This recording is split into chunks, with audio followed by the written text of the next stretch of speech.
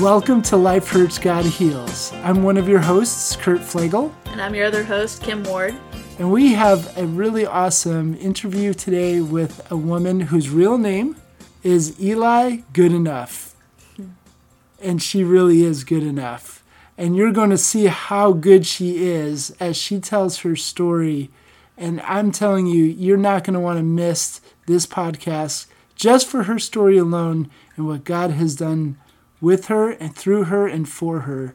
So stay tuned, and you're going to hear the story of Eli Goodenough and how God is more than good enough to meet us where we are.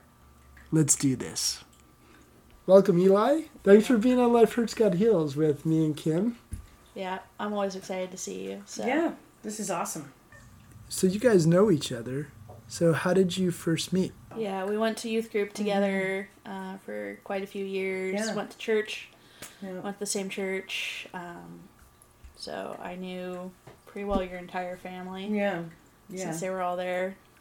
Yeah.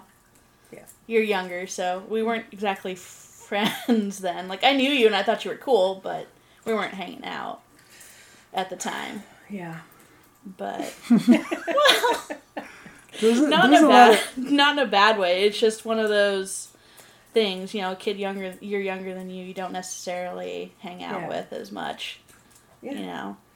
I would say, in a nutshell, people see each other at church, but in reality, you were going through stuff, and I was going through stuff. Yeah. And nobody really knew each other. So that sounds about right. Years later, bumping into you, it's nice to actually get to know you. Yeah. That sounds about right. Yep. Bumping into each other again, how did you get to know each other? Healing again? rooms.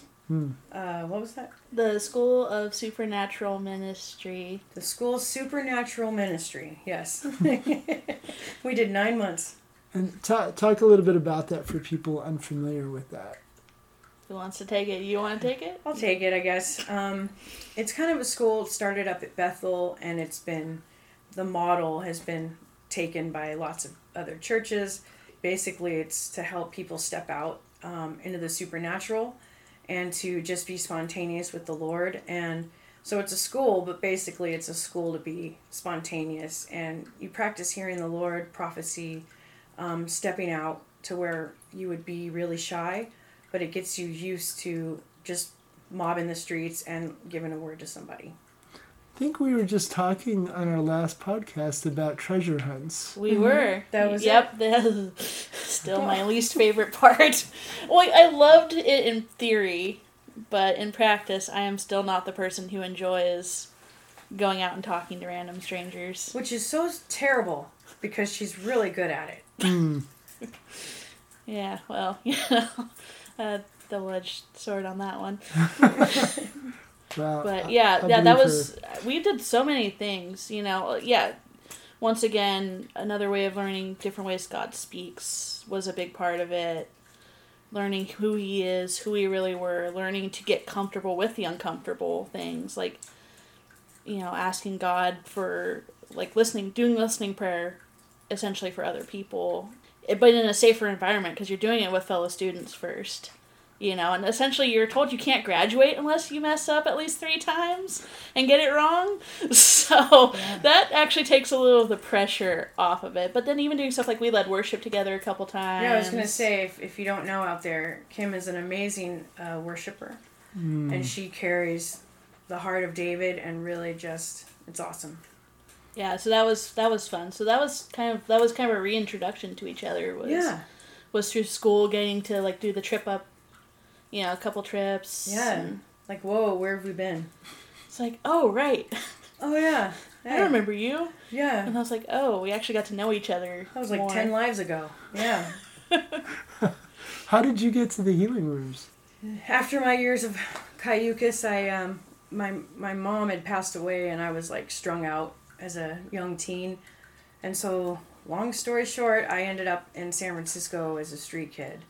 And then, totally strung out on heroin, and then somehow I ended up in LA for a while. So you went from San Francisco, from here to San Francisco to LA. Yeah. And how did you migrate back up here? Well, that's kind of my whole miracle story, but So I was in LA for 10 years, and there I had just totally hit bottom. I was involved in gangs. I was just strung out the whole time. I'd gotten really sick at one point and ended up in the hospital because I had shot up some bad drugs, and it ended up ripping through my lung and my heart. So in the hospital, I wake up and they're like, "You're not responding to the antibiotics. Like, you have to do this HIV test. You have to sign this because something's wrong." And so I'm like, okay. So I signed it. And then the next time I came to, I have all these doctors telling me I'm HIV positive and that I have full-blown AIDS. And it was just surreal. And to think that, I mean, the life I was living was obvious, but I was really just uneducated and really didn't even think I could ever that could happen to me. So I was totally shocked, but it just only added to that hopelessness. And so a few years after that, when I started having seizures from PTSD, I couldn't keep up this front that I was like this hard chick on the streets and this and that, and I was gonna rob your mother, and I'm just kidding. But really, I had this facade, I was this hardcore person, but inside I was completely shattered, and I had this front to keep up, and I didn't even tell my friends that I was HIV positive. I didn't want anyone to know. And so I started having seizures from PTSD. Turns out you can. Turns out your body can only stuff so much pain, and at some point it's going to have to release it. And so after that shattered my facade, I decided to take my own life in my storage unit. So I had a gun and all this stuff. I was in my storage unit, and I was so relieved to finally take my life. I had tried a few times and was unsuccessful, but I knew that a gun would do the job. And so I just remember I had this tiny, pathetic little stack of goodbye letters to nobody really, just a few people. And I told God, I was like, well, at least I'm finally doing something for you. I'm taking a loser off your list. And I was really, I actually had peace in that thought. And that's how crazy it can get in hopelessness and the deception. It's in my heart, I thought, well, I'm doing something for God by killing myself. And right as I was going to pull the trigger, to this day, I have no idea how the gun didn't go off. I was already squeezing, and then this random thought came into my head, and it was like, wait a second. Everyone's going to see you naked, like the morgue. You look like a total dirtbag, dude. You're about to die, and this is a really important moment. Look at you. And I'm like, oh my gosh, you're right. So I was like, I better look better for this. And then as I'm laughing at that thought, the next thought comes in, and it's, you should go see your family. You need to go back and see your family and make sure that you tell them goodbye for them. The least you can do is give them some closure. I was like, well, crap. So I put the gun down, and I ended up back here, a place I never thought I'd go, a place with so many demons and skeletons and just all of it. And I began to go see my family, and my dad's girlfriend saw me and was horrified, and I was probably 89 pounds and just track marks everywhere, so sick, I could barely breathe. My heart was so bad, and she just began to cry and be like, you can't go back to LA, you can't go back. And I'm like, look, I really have to go. I have an appointment on Monday. I'm really important and have an appointment. So, but seeing her cry about me and stuff like that, I just remember that tripped me out, because I couldn't remember the last time anyone had actually cried for me, and I didn't know what to do with all that. And so she just kept begging me to try rehab, and I was like, man. And I said, fine. I thought I'll give it 30 days. I really feel bad. She's got my back, And at one point, my dad and I were fighting again, and just like old times, just the F-bombs and the all that. And she turns to him and says, you can go if you want, but she's staying. We've never had her back. And I just went, whoa, yeah, someone did have my back. And so, long story short, I said, okay, I'll give this chick 30 days here, and that will make her feel better. And then, thank God, I have that gun. And we show up at the only rehab that we knew of in AG or Grover, and the lady had 6 open beds, and they wouldn't take me because they wouldn't even let me in because I looked just scary. I scared everyone, and I had like my blue bandana, like my baggy blue Dickie shorts, and I'm like I said, 89 pounds soaking wet, and just totally dead in the eyes. And so my friend was like, you told me that you said there's another place, like I don't know why you won't take her. She just starts crying, like totally sobbing. We're like on the grass, and she's like, you told me there's another place, please give us the number. She can't go back to LA. And so the lady scribbles this number on like a receipt and chucks it at us. And we pick it up in the grass, and we get in the car. We're driving around, and I'm looking at her, and she's just overcome with so much sadness, and she's driving around trying to find this place. And we pull over because she can't drive. She's crying so hard, and we call the number. And I remember thinking, okay, this is the last place. And I just shot up a prayer, and I said, look, man, like, if you want me to live, like, you have to do something big because I don't know what to do. And we call, and they're like, Rabobank. And it was the wrong number. So I'm like, wow. And the lady says, I think you mean Captive Hearts. And she says, this is so weird. I work with Chaplain Judy's sister, and she just gave me their card this morning. Like, I'm looking at their number. It's right by my keyboard. And we're like, what the? And just the car just filled with the presence of God. I didn't know what it was. But I'm like, who is that? What is that? Like, what's happening in my chest? Because my heart just started turning, and like, with this tiny little seed of hope. And so we got the number, and we're still parked there, and we call, and they're like, Captive Hearts. And we find out that there's only one bed, and it's taken. And they're waiting at the office for the girl, and she hadn't showed up yet. And so, again, my dad's girlfriend starts pleading with them, please, like, is there a couch? Like, she I don't know why, but she can't go back to LA, like, please. And they go, calm down, like, where are you? And she's like, I don't know, I just pulled over, and we tell her where we're parked, and they say, you're parked in our back parking lot. Oh my gosh. So then I'm like, whoa, can I take that prayer back? No. And so from then, they took me. The other girl never showed up. Wow.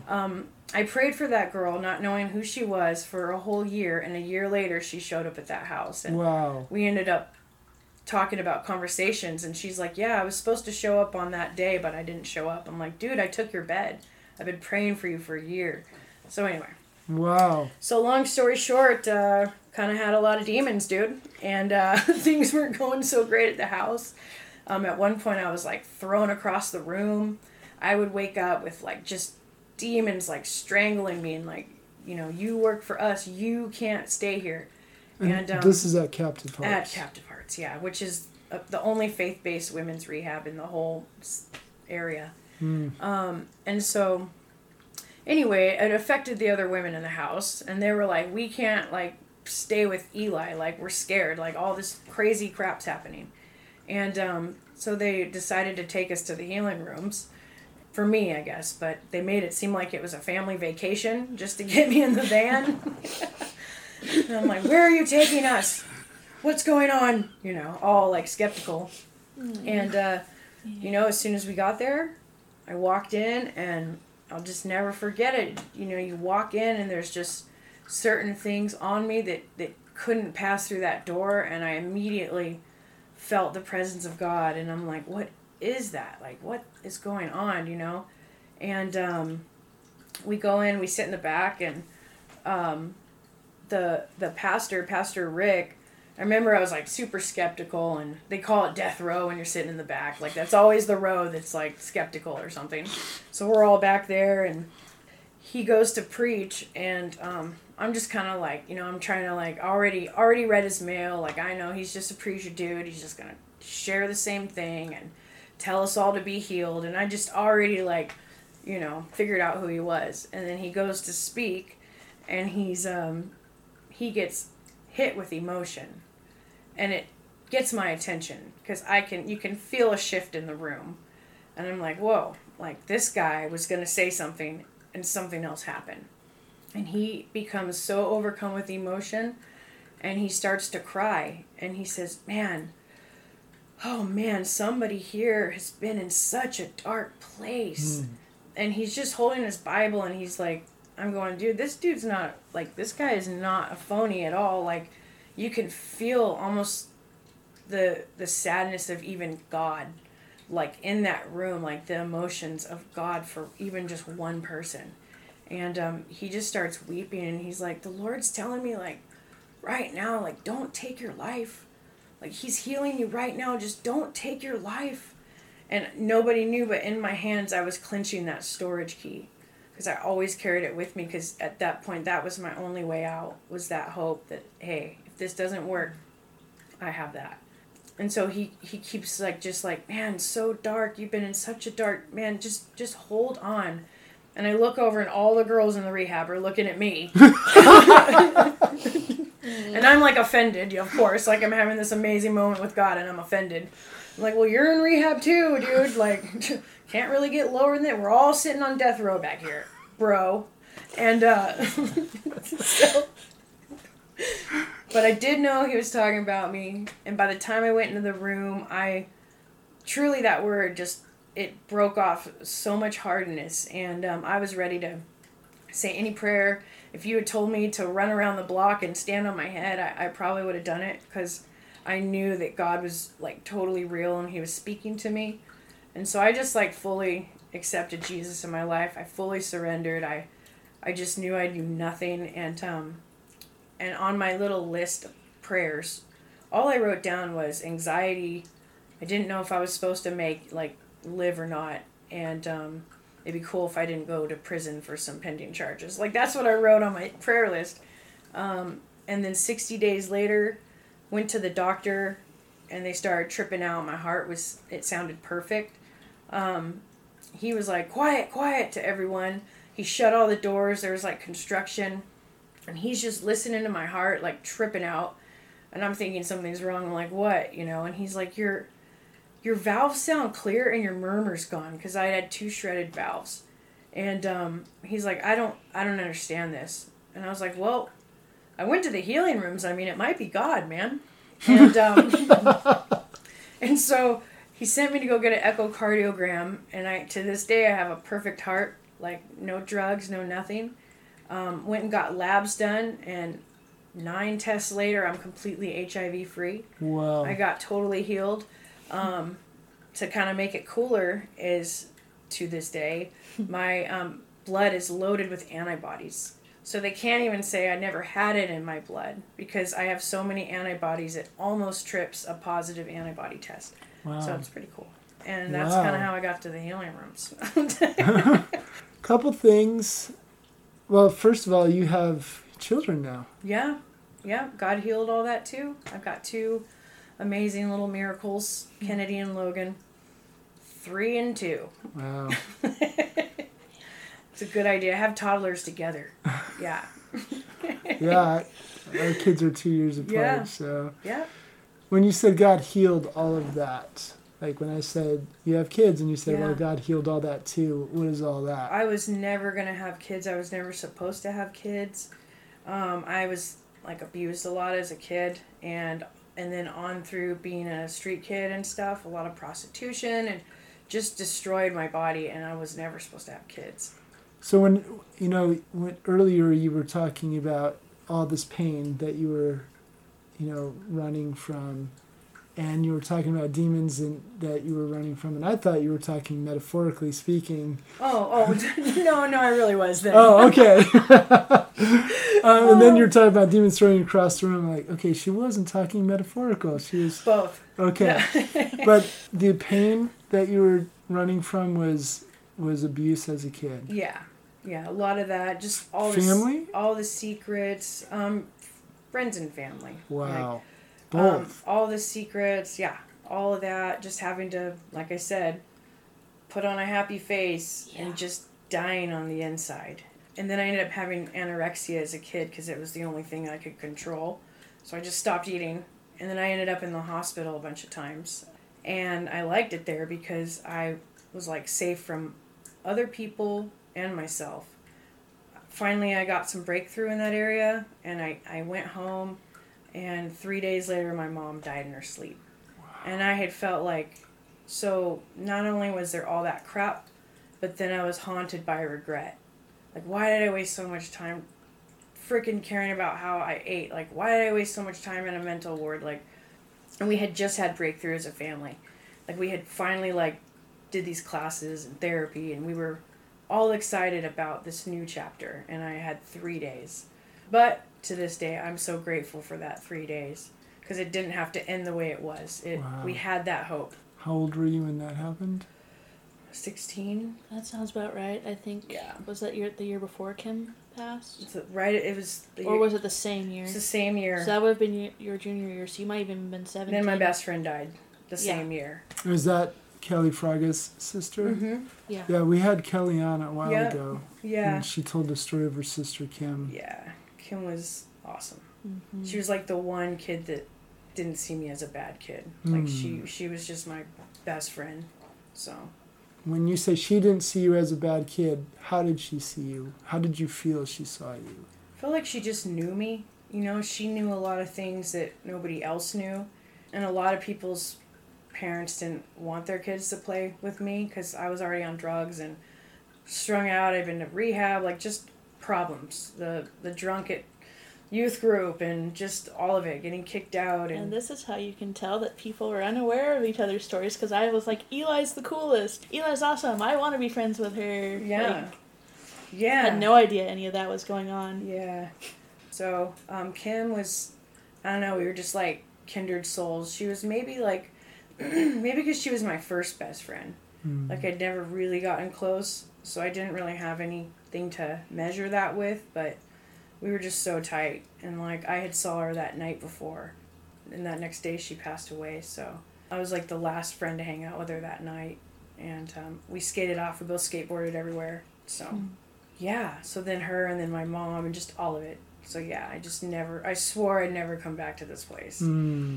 Because I had to leave that part of me there. You stay. Like, whoever you used to be, don't come with me. Because I can't handle the pain. So I'm just going to kill you. And I'm going to reinvent myself somewhere else. If that makes any sense. Yeah. No, I'm thinking, like, and then you walk into the healing rooms years later, and some of what you took on and to replace, that couldn't come in, you said. Yeah. I walked out, took the first breath I could ever remember taking. It sounds like a movie, but really that just asking for no anxiety. Like, yeah, we struggle with anxiety, we're human. But to take that first breath and to step out and see the darkness just breathe back away from me, and the trees and the lights and the sky and the stars, like, it was, I mean, reborn. Like, really. It's crazy. You mentioned the presence of God, experiencing the presence of God in the car, and then there was one other moment you said that. That word. Oh, yeah. Okay. So I think there are times where we talk about God's presence and we just assume people know what we're talking about. In reality, I think there's less people, even church people, even people who follow Jesus, who have not experienced that and don't know what we're talking about, you know? So describe that. Like, when you say you felt the presence of God, what did that feel like to you? It's a good question.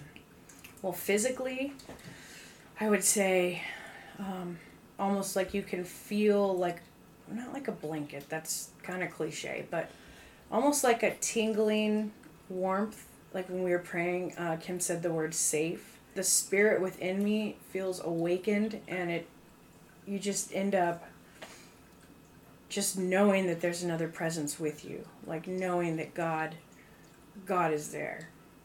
Everything you think you would usually do, it all comes to a halt, because I don't know, when it's the presence of God, you know it. How did you feel emotionally in that moment? What were you sensing? Well, it was a little scary, but it was a little awesome. It was a lot awesome, a lot scary, a lot unknown, but knowing that God was talking to me, that God knew my name, that I had just shot up a prayer. You gotta let me know what I'm doing, dude. And to know he shot, something right back to me. Like, all of that was just mind-blowing. Like, to this day, it's kept me on track. It's kept me sane. Like, I mean, we're all human, and, I can say, oh, I've been healed of AIDS, but it doesn't mean that there hasn't been a time I wanted to run and put another dirty needle in my vein. Like, I'm that able to fall. Yeah. But God has just kept me. And so it's those little miracle moments that keep me safe and keep me sane and, on track. When you had that experience in the car, maybe not at the moment, maybe at the moment, did it feel familiar, like, this is how Kim saw me? Oh, yeah.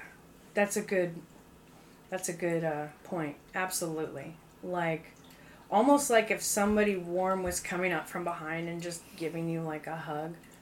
It did feel that very familiar. Or even my mom. I mean, it was super safe. It was awesome. Kim? Yep. Do you have anything? Well, I was just saying, because, obviously I've been around for a little bit more of your story, but when you were talking about miracles, I was thinking there's also what happened at Bethel. Oh, and there was that, yeah. Yeah, that would be really cool to hear about. Oh, well, I had a plate. Well, I have a plate in my arm. But a crazy plate, which is the moral of this story is don't talk to strangers. I traumatized a junior high class last time I told the story. No. It's all good. Some little kid's like, how'd you get that scar? And I was like, let me tell you, kids, don't talk to strangers. This is why. One dark, gloomy night. No. When I was done, they're like... Oh, Yeah. if only this was a video recording so they could see that face. Yeah. But anyway, so I tried this rehab once, and they were like crazy. They were like, sit out in the beating sun of the desert in Cabazon and read and write the Bible, and here's beans and rice for Jesus Christ, like every meal. I had just come from like Skid Row, so I'm like, why did I get on this bus, right? And like, you want healing? Come get a free meal. And they drive us from Skid Row all the way to this crazy place in the middle of nowhere. I began to plan my escape. I had 2 faithful friends that I was going to burn, and I took all our resources and ditched them in the middle of the night. So I jumped the fence, and I'm running through the middle of nowhere in the desert all the way to this one main road in Cabazon. It's like one road, and there's no lights. So I finally get to the road, and I finally get to a liquor store, and I'm so relieved because I'm like, all I want is like vodka in the name of Jesus. Like, there is a God, because the first place I come is a liquor store. And I'm counting my change, and all I have is like, I'm $1 short on getting like a pint. I only have change. And I'm like, oh, why? And so I'm at the payphone trying to get my friend to pick me up. And she's like, oh my, Eli, we thought you were dead. And I was like, no, dude, I've been in this place. And so all of a sudden I hear someone behind me, and he says, hey, are you 21? I said, yeah. And I turn around, and this is dude. And he says, yeah, my name's Jesus, but really his name was Jesus, but Jesus. It was the bad Jesus. And so he's like, if you get me a bottle of vodka, I'll buy you one too. And then I thought, there really is a God. Because how would he know I just wanted a bottle of vodka? So he buys me a 5th. He gets himself a 5th.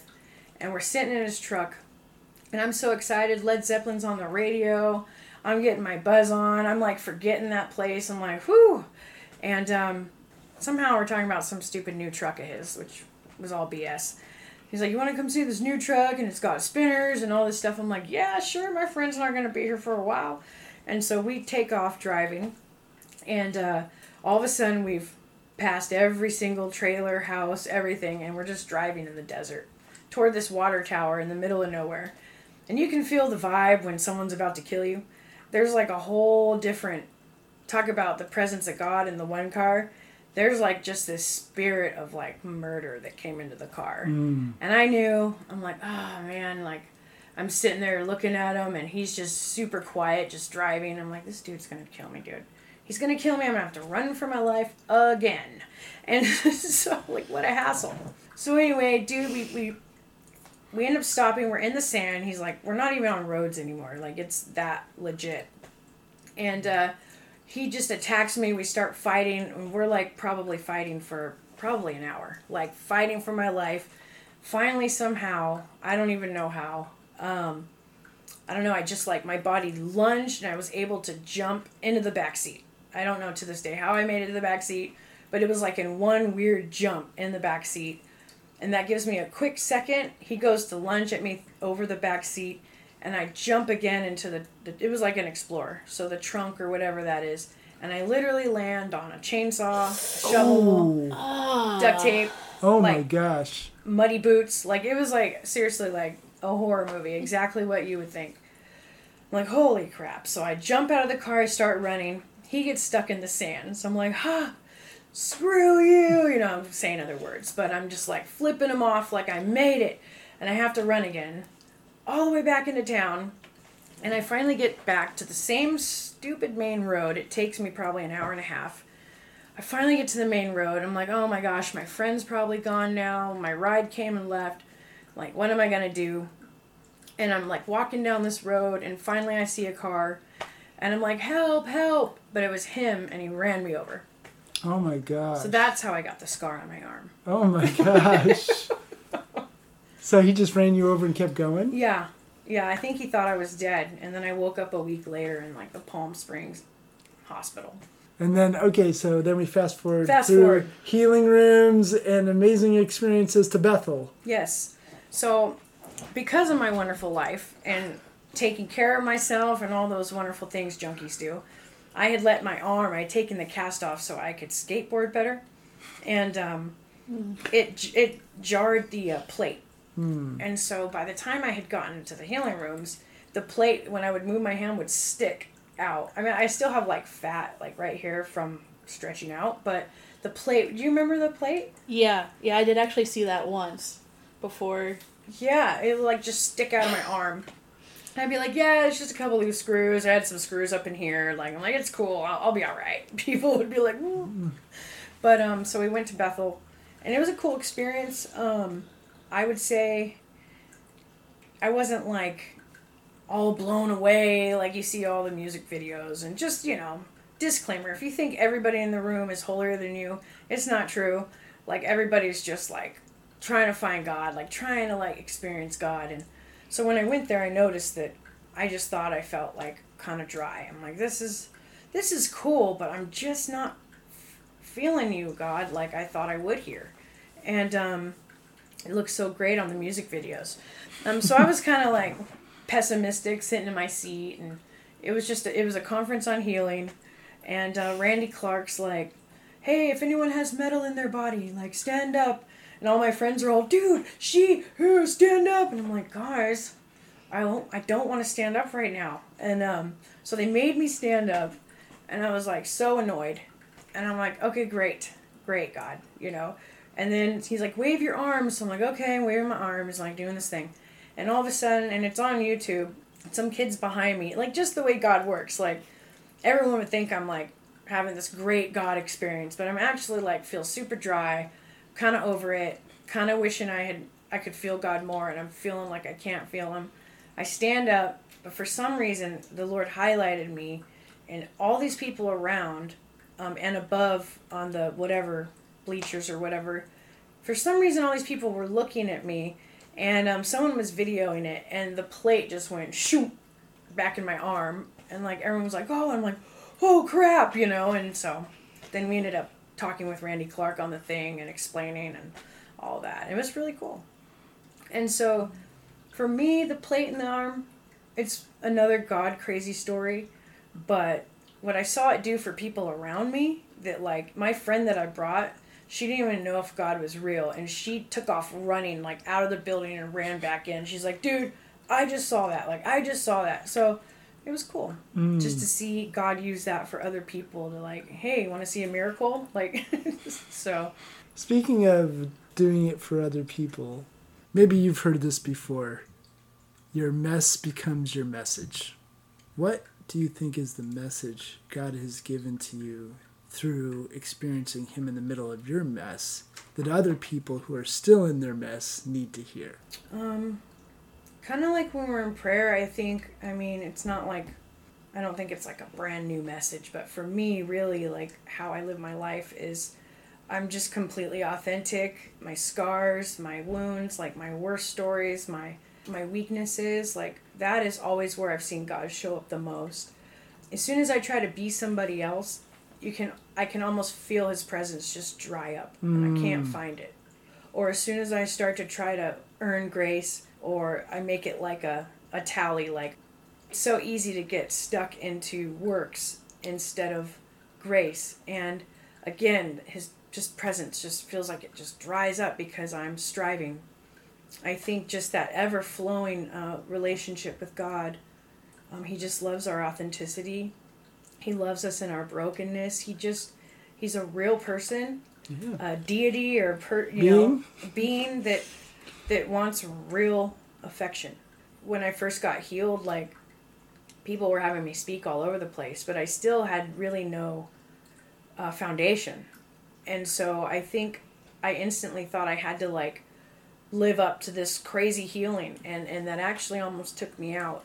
I couldn't be this perfect person that got healed of AIDS. Like I was struggling, like I wanted to use, like I was still feeling trauma would creep back up. And finally when I got a hold of that and was just myself, like God, he loves that. He breathes and shines through every single weakness. And so I would say what I really try to tell people is, the things you think that are your worst are actually where God's going to show up the greatest. And it's somebody's story that they need to hear.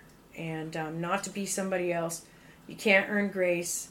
God's not mad, like all that. Like he's not keeping score of what you did today or what you did yesterday. That's so kindergarten. It's not about really our stories at all. It's about God in our stories. And when people just start to realize that, like, our wrongs ended 2,000 years ago and we're white as snow. Like we can thank God for his forgiveness and stuff, but the truth is, like, we've already been forgiven. So just be yourself. Don't be somebody else. If you think people are more Christian than you, don't worry about it. Like, God loves us the way we are. And really pray for those people because they're probably suffocating, but they look so great on the outside. It's funny, like, when we were praying before we started, just the word honesty and vulnerability kept coming up. So in that spirit, I want to share one of my dream journal entries. What I'm not going to do, I'm not going to show you the dream because I'm pretty much never going to share that dream with anyone, not even my wife, because it was absolutely horrendous. It was like, I woke up from the dream feeling like filthy. Filthy. And I'm like, God, I don't even know how to even process this dream. Yeah. And that's what I started writing down. It was like, I woke up from this dream feeling so filthy, and I feel the same as I write it all down. What is this all about, God? I want to be open to seeing and hearing you beyond the filth. Is that from you? If so, how? What is going on here? What is this all about? We were reading Revelation in our house church, or somebody was reading from sharing their story of what God had spoken to them, and they were reading Revelation chapter 2, and they said the word hidden manna, which for those who don't know, manna was the name that the Israelites gave to the food that God provided every morning for them that just appeared like the dew on the ground every morning for the 40 years they were wandering in the wilderness. So manna, basically is the food or the provision, whatever we need that God provides. And I never thought about the word hidden. Like, I will give you the hidden manna. That Jesus says, if you overcome, I'll give you the hidden manna. I was like, the hidden provision that God provides the hidden provision is there beyond our circumstances if we'll just take our eyes off of our circumstances and seek after God. Ask him, where are you in this moment? Look for God, focus on God rather than our circumstances. So here I'm in this terrible dream that I'm like waking up filthy. I'm like, okay, where's the hidden manna? Where are you beyond this? And here, and this is what comes back to what you're talking about, honesty, and why we can be honest because of what Jesus did. When I'm writing down a dream, I'm asking God, reveal the title. Mm-hmm. And the title becomes a filter, like to see the dream through. Yeah. And the song Scandal of Grace came up. Wow. And so I wrote down, I sense words flowing in me from you as a message to me as I sit and ponder the idea of Scandal of Grace as a possibility for the title of today's dream. And I think these words I'm receiving are from you, but will you confirm it? And this is what I wrote down, like God was speaking directly to me.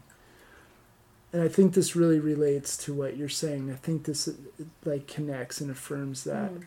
And this is from God to me saying, I'm uniquely acquainted with all your sin, for I took it all on my shoulders at the cross. That's not just true in a general metaphorical sense. That's true in the most gritty, gruesome, detailed way. I know every rebellious, distrustful, and distasteful, even disgusting attitude, thought, and pattern of behavior you've ever possessed and ever will. I've known them all, and not just yours, but those of everyone across all of human history. I carried them all, and I killed them all. Wow. I forgave them all. So what are you worried about? Let me in. What do you think I'll be surprised or shocked by? What aspect of you do you think I will run from? There is nothing shocking to me in you. I've already waded into the depths of that mire, and I carried it all for you. It's done. It was finished a long time ago. You're safe now, so come to me. I'll have more filthy dreams if that's the answer I get. Please, sir, may I have another? No, thank you, sir. Oh boy. No, but, I don't want another dream like that. But I think that's what you're sharing with people. Mm-hmm. Yeah. Well, last question, maybe. Maybe. When you're talking about the times you're not honest, because this is really what it comes down to, right? It comes down to, like, if God really knows everything about us, what can't we be honest about? Yeah. It's like, what do we really have to defend against, from him? What is there, what do we have to hold back? What is there to defend? There's nothing. And the thing is, when we're honest and vulnerable, I mean, isn't that who God was on the cross? Isn't that who Jesus portrayed himself to be and was through all of the time he was on earth? Yep. Displaying who God is, that he's always honest and vulnerable with us. And so, of course, when we're honest and vulnerable with him, the flowing is there, right? Mm-hmm. We talked about in the last episode where we said, if God meets us where we are, and you don't know where you are emotionally, mentally, how are you going to know where God's meeting you? Like, self-awareness is so important. Yeah. And so self-awareness and acknowledging that to God and, to know we're safe and to let him in, the honesty. This is who God is to us. He's honest. He holds nothing back. So you said if you don't get there in that place of honesty with God and yourself, if you're not there, the Spirit, you that sense of the experience of God's Spirit, it's not that he goes away, but your experience and connectedness to him dries up. So I'm just curious, going back to that moment where you were sitting in this room full of people at Bethel, right before you're healed. Like, again, the experience, God was there, obviously, but you felt dry. What do you think, looking back, if you can remember that, why do you think you were feeling dry? Probably just having this expectation, but I felt like I was one person in public, and then I was like this, like if anyone knew who I really was, like if they knew like the things I'd done, when you feel like you have all the secret past, how am I ever going to make my past right? How can I really be healed and I can't go back? Because like I said, I was in a gang, all kinds of things happened. And then when you get a new heart, and you experience your past through a new heart, it's devastating. Like, you have to almost process everything again because that's not you anymore. So I was haunted by a lot of things I'd done. So there was kind of like what I'm hearing, and please correct me if I'm off. What I'm hearing was there was this place of disconnect because and not experiencing God's presence because you began to be afraid again of revealing who you really were. And so what did that moment where God broke through all that and healed physically do for the internal reality of... It was just God kicking me in the butt again and reminding me not to take everything so seriously. Yeah. And like, he just did this miracle. Like, hey, I see you down there. Like, yeah. For me, like, and people on the outside would be like, oh, wow, like, how did that feel? Like, oh my gosh, like, people were running up to me. They were like, pray for me. You just had a miracle. And I was like praying for people. They were like getting slain in the spirit. Like, it was just trippy for me. And then, but okay, so here's how to tie it all in.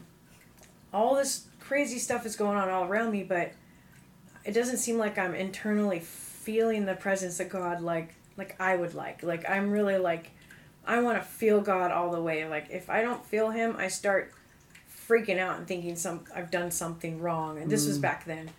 So then the next day at the conference, the prayer teams are going around and everybody's just getting slain in the spirit. And so again, like, I feel like there's all kinds of other spirits in there. And while this is all going on, I'm looking around and I'm feeling and seeing like spirits of religion, performance. I'm seeing people, and I'm not judging that, but I'm seeing people falling in the spirit because they felt like they had to. And so I'm not kidding. Out of my whole row, all around me, there I am, the only one standing up. And again, I could feel people looking like literally like looking at me from the ground, like, well, her arm just got healed. And that was when a guy named Tom Jones was speaking. And I'm sitting there like, God, I'm not going to fake it. Like, I want you. If I get a counterfeit and I just drop like everybody else seems like is doing, what if I miss you? Like, I'm not going to do it. Like, I might be pessimistic and having a bad week. And then you healed my arm and put me on the stage in front of all these people when I was already kind of over it. Like, I'm going to wait for you. And then Tom Jones, the main speaker, came all the way down, walked all the way up to me, and just like a gentleman, like, instead of like everybody hearing, he just whispered in my ear and he said, don't trip. Like, I see thousands and thousands of little ducklings following you. You're called to stand. You're called to stand when everything else seems shaken. Like, just stand, hold your head up. And he walked off, and I thought, oh, and that was the breakthrough I needed. I needed to know that exactly where I was exactly where I was supposed to be, you know? And that was what I needed. And from then on, I'm like, it's just about you and me, God. It's not what people are doing around me. It's not, this guy seems holier than me. This guy's doing all this amazing stuff. Like, I'm less than that. It's such a lie. Tripping on any of it. Yeah, and I think the day before, there was a connecting point between those two things. Everyone else was looking at the exterior, but I think what God was in the healing, and that it was amazing physical healing, right? Yeah. But I think what God was saying was like, Eli, I know exactly how you're feeling internally, and I'm still going to do this for you because I'm meeting you, Yeah. you know, like where you are. And I think that's what came to be like clear the next day. It's like, this is the point. Yeah. Just stay on, like, let's just be honest with me where you are. And I'm right there with you. Yeah. You know? I really think this is just a great conversation about honesty wherever we are. So would you mind, Eli, just praying to close us out for people who are listening who maybe just need to be honest with God and themselves in a way they haven't been lately? I don't know. Yeah, you just pray how you feel led to pray. Yeah, so Lord, thank you for this time, God. I thank you for every single person that's listening to this right now, Father. And You know them, you see them, you know their name, you know the hairs on their head, God. And that often can just sound like words, or even just words written in a book, depending on where we're at, Father. But I pray right now that you would touch each person in your own individual way, right now, wherever they are. If it's an addict, Lord, that you would just hold them and let them know that they can get clean, that you see them, that they're not dirty or filthy, that you love them. If it's just somebody sitting in their car right now, not knowing which way to drive, just feeling hopeless, not knowing where to go, God, would you fill that car with your presence? Even just the overwhelmed mom at home, or the dad that just feels like everything in the world is on his shoulders. God, would you let them know you see them right now, and you are the God of honesty. You're the God in our brokenness.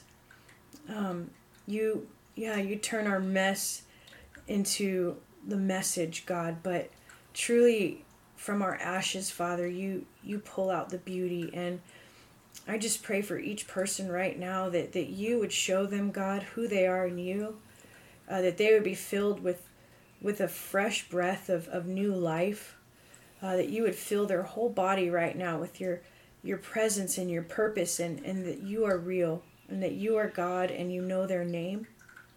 If there's anyone struggling with trauma, I just feel that right now. Somebody's listening to this, or their trauma has just wreaked havoc on your life, and we come against that right now in Jesus' name. We stand in the gap for you. You're not alone in this. We stand in the gap for you, and we take authority right now over that in the name of Jesus. And I speak freedom to your mind. I speak wholeness to your mind right now. Freedom to your body, freedom from your past. I'll tell you right now, your story is going to break chains off other people. To stay strong, because your story, the enemy's after that. And that's why it's distorted, and why it's kind of come it the wrong way at you. It's been twisted. But truly your voice is in that story, and it's going to break chains off people that need your story. So keep your head up. We're praying for you. Yes. And anybody else out there, Lord, just touch them in a special way. Help them feel you. Help them just open their hands and lay their hands on their knees and just breathe. Just breathe and enjoy your presence. Break through religion. Break through performance. Break through all of it, God. And we love you. In Jesus' name, amen. Amen. Amen. Good times. Yeah. I really felt that. I really saw somebody just sitting in their car or something, just head on the steering wheel, I don't even know where I'm going.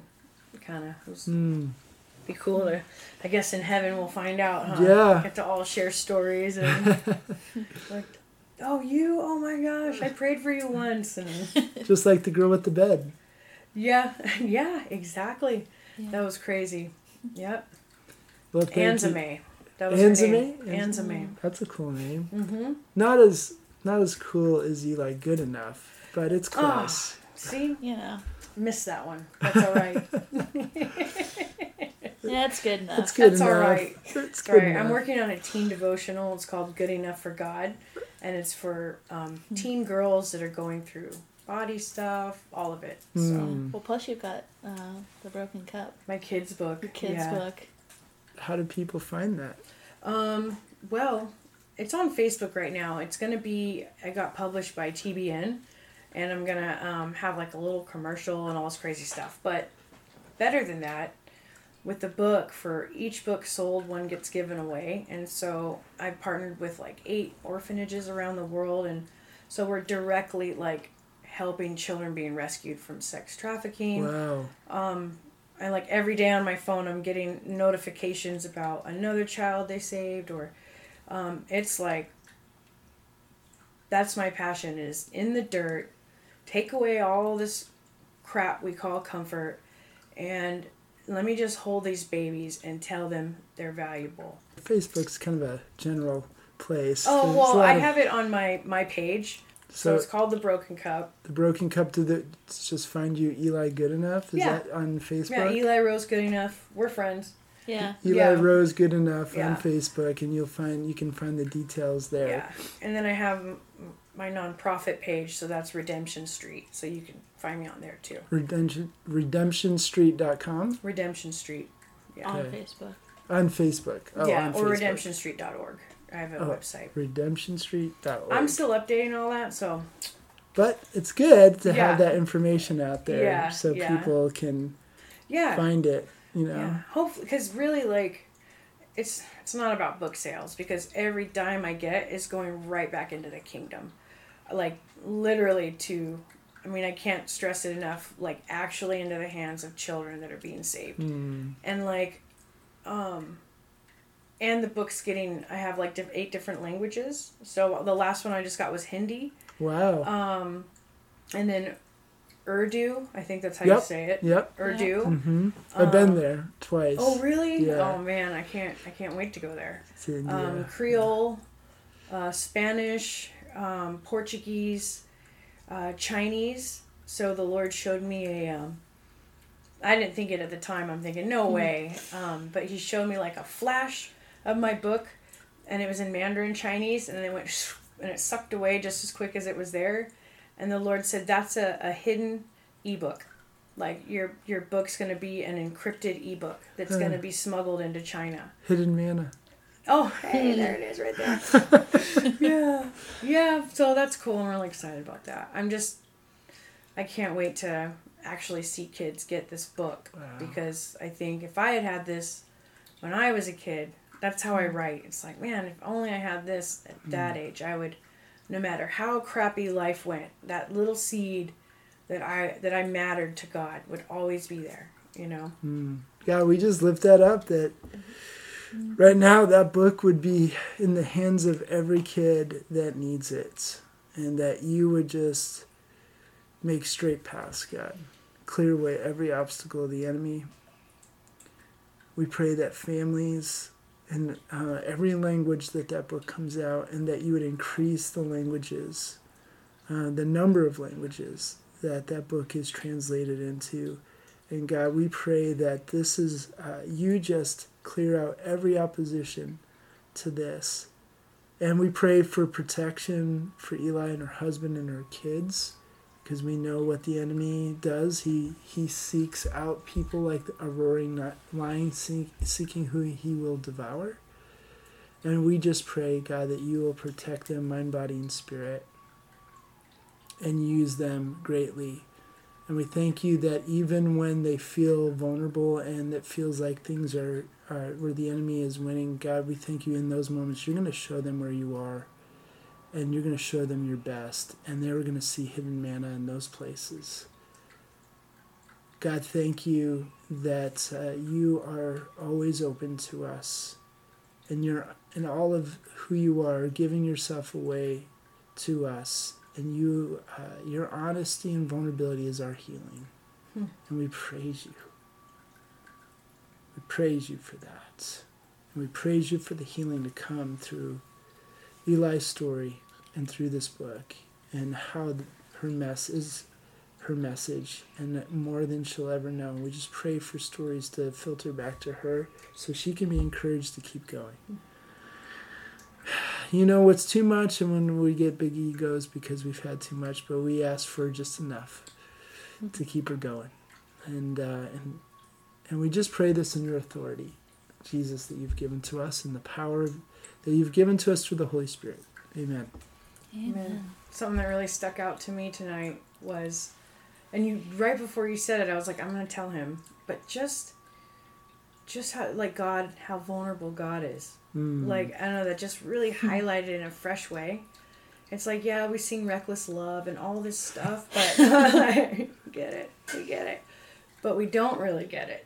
It's like, man, God is so vulnerable, and he opens himself up to be so, just his heart smashed over and over again, and like, Yeah, that's just a fresh, God breathed on that for me. I'm really gonna just resonate in that this week and just seek him out in that area. I just think that's so good, how vulnerable God is.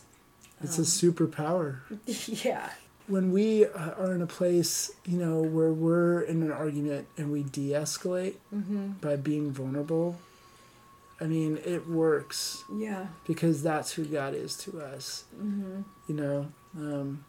I've shared this over and over again, but God gave me a vision almost 2 years ago, a year and a half ago, where I was reading John 13, where Jesus was washing the disciples' feet, and I saw Jesus at my feet.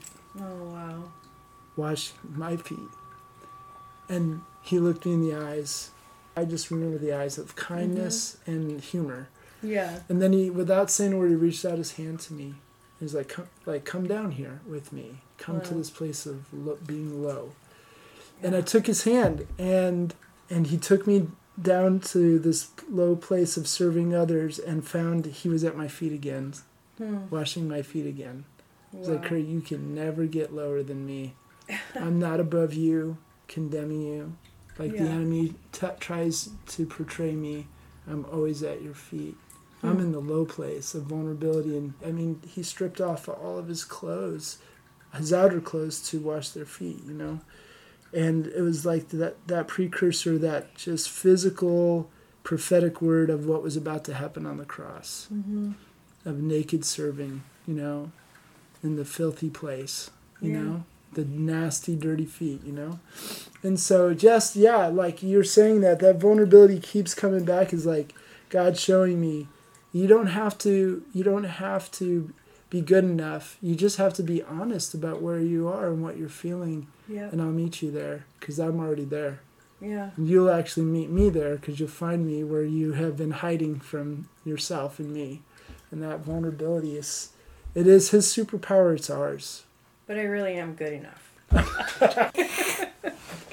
Yeah. Anyway, Eli, thanks again for being on the show. It's meant a lot to me and Kim, and your story is incredible. Thank you so much for sharing it with us.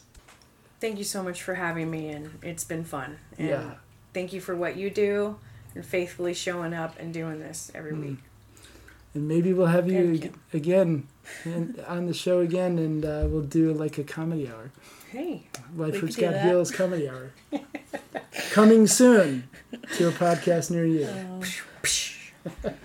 Until then, you are God's beloved, so be loved.